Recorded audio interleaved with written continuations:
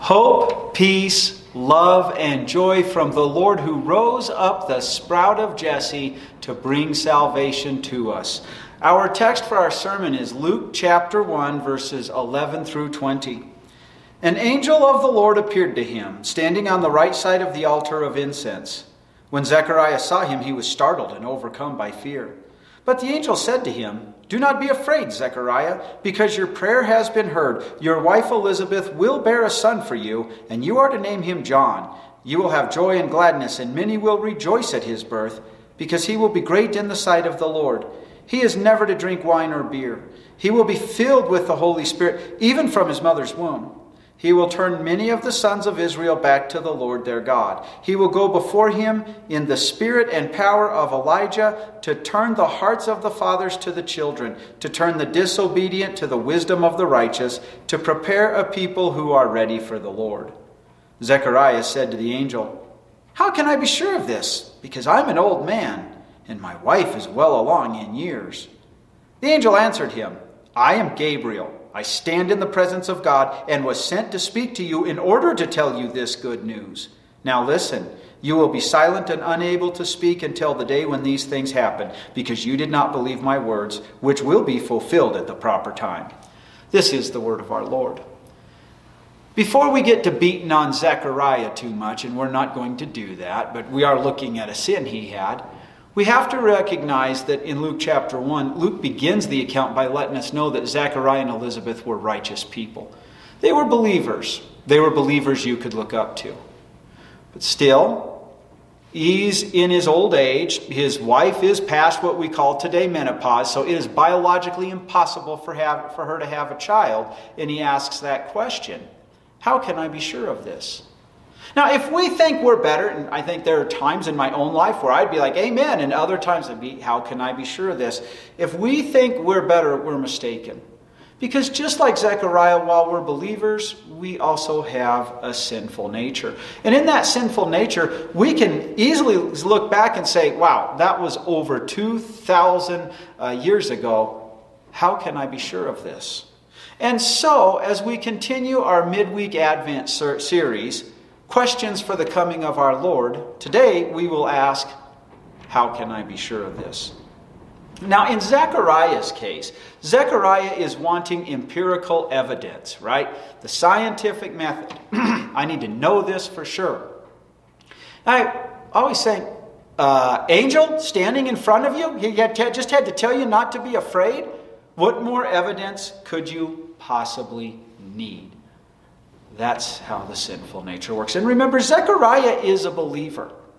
And so it is that because he refuses to trust, wow, angel stand in front of me, this is clearly from the Lord. The angel himself tells him, now listen, you will be silent and unable to speak until the day when these things happen, because you did not believe my words, which will be fulfilled at the proper time. When the angel had greeted him, he told him that he would give birth to the Lord's forerunner, and many will rejoice. Zechariah had a golden opportunity for 9 months. And then, obviously, Elizabeth was in her 6th month.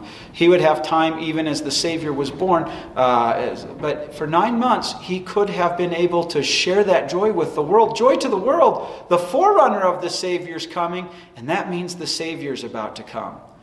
It's a privilege to get to tell others that God has become a man and has saved us. But Zechariah forfeited that privilege when, in this case, he refused to trust in the Lord. Now, what about for us, though? Can't we also, as I've already covered, say, how can I be sure of this? Well, the first thing we want to ask as we look at the coming of our Savior is, can we trust the Bible?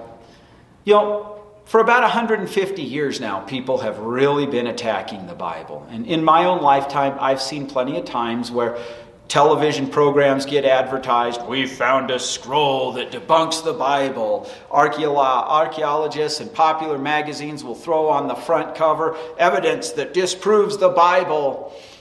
And you know what? Then they start looking at it. Then they look at the further facts. Yeah, oops.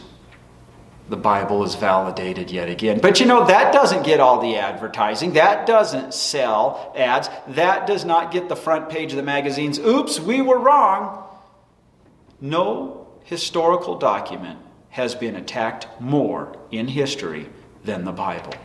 And no historical document has withstood those attacks and has proven itself to be historically valid more than the Bible has. The Bible, all the cities mentioned in it, whenever people say, oh, we found out this city doesn't exist, oops, and then they discover it. Coinage, people mentioned time and time again, this thing has proven to have an accuracy. People may not choose to believe the miracles, but when everything else is proven to be so accurate, at least empirically, they're foolish to do so, even though it seems against the odds. And not only does the Bible stand the historical accuracy, but there are other documents that prove there was a guy named Jesus of Nazareth who was crucified by Pontius Pilate for being the king of the Jews.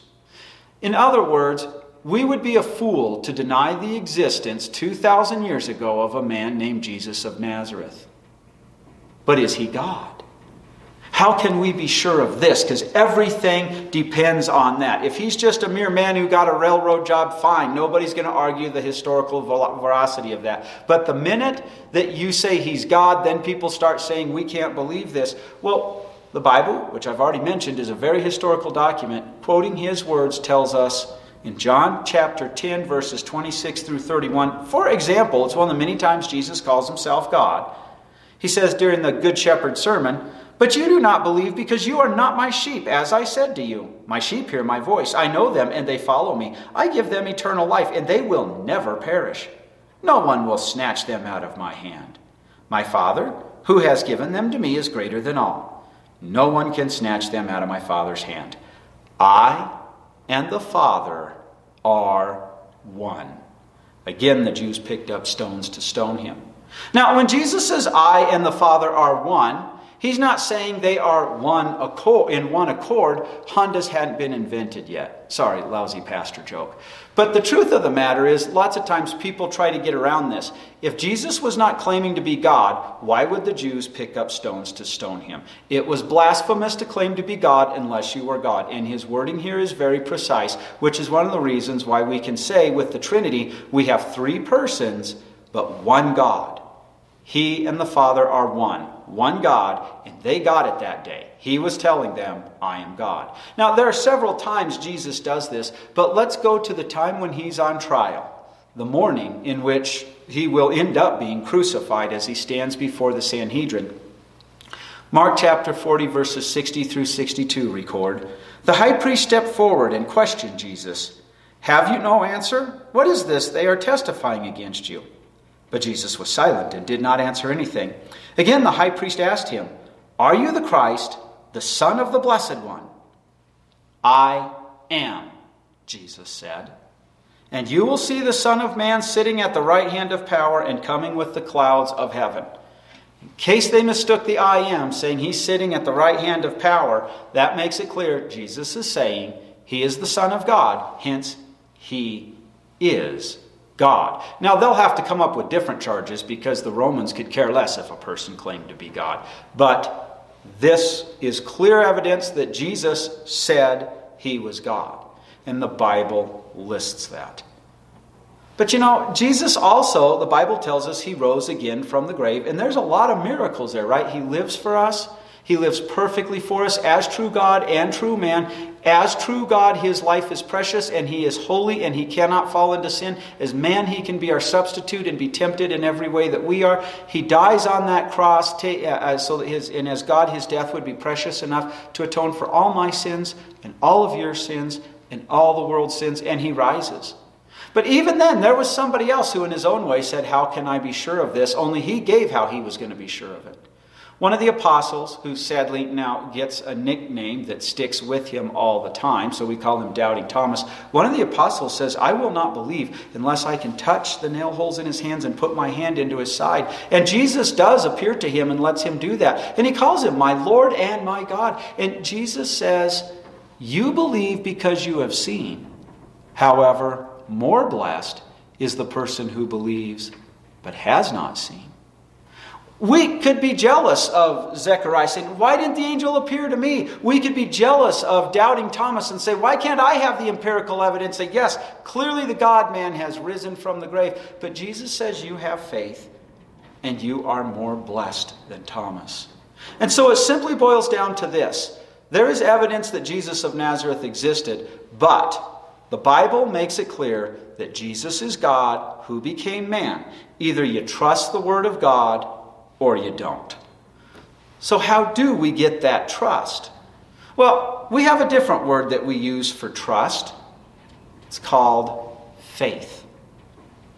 Now, many people today use faith in a weird way. For example, if we were to make a country soap opera, a man's wife leaving him could back up his four-wheel drive truck, hitch up the fifth-wheel camper they were living in, unroll the window, whistle for the dog who jumps in the bed, and slam it into gear and get out of there, pulling their home behind it. And he might go running behind saying, babe, stop, don't take my truck, don't take yourself, don't take my dog. And then while running out after his home and everything, gets slammed by a semi. And there he is, lying there in the hospital. And then somebody comes up to him, one of his friends, the only friend he still has left. We'll call his friend Sam. And Sam says, I know life's getting rough, but it'll get better. You just got to have faith.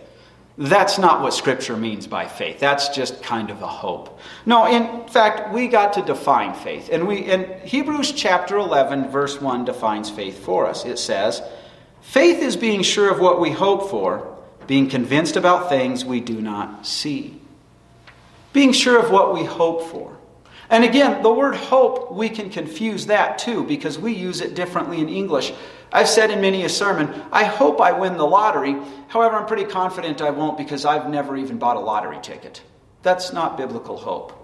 Faith is being sure about what we hope for. A confident expectation we have because Scripture says so, and that means we're being convinced about things we do not see. We were not there to see Christ rise from the grave. However, we are blessed because the Holy Spirit has entered our hearts and created faith in us. That's the new person. So we're confident of that. So how do we get that faith then? Well, Romans chapter 10, verse 17 tells us, so then faith comes from hearing the message, and the message comes through the word of Christ. That Bible I was just talking about that has proven itself to be historically accurate, the Holy Spirit works through the word, whether it's proclaimed in your mouth or someone else's, or whether it's being read, He works through that to create faith. The message that God became man, did all the work to save us, is our substitute, died in our place, rose victorious, and has ascended and is ruling over heaven to bring you in and keep you in your faith. And as Jesus told Nicodemus in his famous conversation in John chapter 3, flesh gives birth to flesh, but the Spirit gives birth to spirit. So we get the faith when we hear the good news of salvation in Christ. The Holy Spirit enters our heart and creates that faith. But you know, just like your body, if you don't feed it, will become malnourished and die, that faith is the same way. Faith is something that must be nourished or we will lose it. So we keep coming to that word, which keeps assuring us so that we can be sure of this, that Jesus has died and rose for us. But if we're constantly coming to that word and feeding that faith, we should be maturing. However, we have to ask ourselves, because there are many people, they're quite content to not pay attention much to the word. In fact, if they were to sing the true song of their sinful nature, it would be, Jesus loves me, this I know, and this is all I want to know. And that's an immature faith. What does an immature faith look like? In 1 Corinthians chapter 3, verses 1 through 3, the Apostle Paul says, brothers, I could not speak to you as spiritual people, but as people who are led by the flesh, as infants in Christ. I fed you with milk, not solid food, because you were not yet ready. Why, even now you are still not yet ready, because you are still people who are following the flesh. Indeed, insofar as jealousy, strife, and factions have a place among you, are you not people who are following the flesh? Are you not behaving in a merely human way? An immature faith is one that is not growing in the Word. An immature faith then causes all the things of a sinful nature, all the fighting and everything. And it often will amaze you as you get to talking to Christians how many of them really think the Scripture says a lot of things it doesn't, or they don't realize Scripture says things that it does say, and because they're not in the Word, they're not growing that faith. So we have to ask ourselves then, if the infant's milk is simply understanding Jesus is our Savior, and that saves you, obviously, but then to grow in that and be able to apply it and cling to it, when should we stop nourishing that faith? Well, we're going to work through Ephesians chapter 4, verses 7 through 15.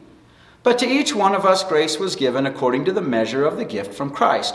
That is why it says, when he ascended on high, he took captivity captive and gave gifts to his people. Now, what does it mean when it says he ascended, other than he also descended to the lower parts, namely the earth? He who descended is the one who ascended far above all the heavens, so that he might fill all things. He himself gave the apostles, as well as the prophets, as well as the evangelists, as well as the pastors and teachers, for the purpose of training the saints for the work of serving, in order to build up the body of Christ.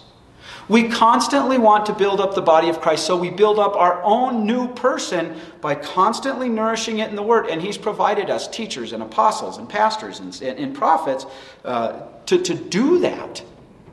And so our text continues in verse 13, answering again, when should we stop nourishing our faith? Verse 13 says, this is to continue until we all reach unity in the faith and the knowledge of the Son of God, resulting in a mature man with the stature reaching to the measure of the fullness of Christ.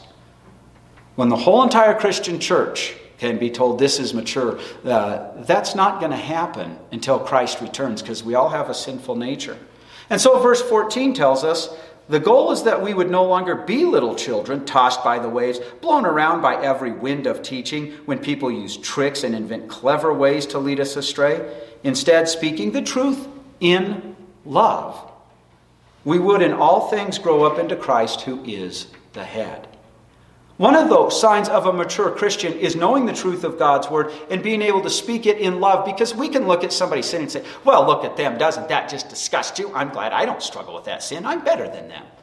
That's not speaking the truth in love. Speaking the truth in love is showing a brother or sister in Christ their sin, for example, so that you can show them their Savior and help them to struggle with that. One is a self-righteous act. The other is an act of love. When should we stop nourishing our faith? When we are called to heaven or Christ returns, whichever comes first in your and my life. And so, as we've seen, we've asked questions to ask in the coming of our Lord, and we've asked, how can I be sure of this? The answer is, go to the Scripture. The Holy Spirit works through that Scripture.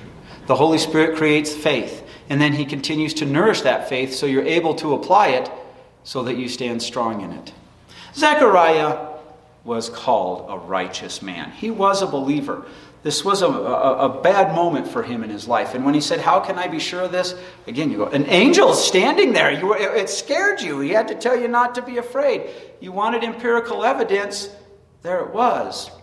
But he missed it. And he lost the golden opportunity that for 9 months he could have been telling people the joyous message, the forerunner of the Savior is coming, and therefore the Savior is soon going to be here. Will you keep your lips zipped during this season of a golden opportunity? We give gifts to each other as a reminder. The Christians started this because the greatest gift of all was given to us. God became a man and lived in our place, died in our place, rose, and has ascended into heaven. We give gifts to remind each other of that, but the pagans, the unbelievers, they like the gift part. And Christmas has become, they've taken Christ out of it and just made it a mass of mammon, of property.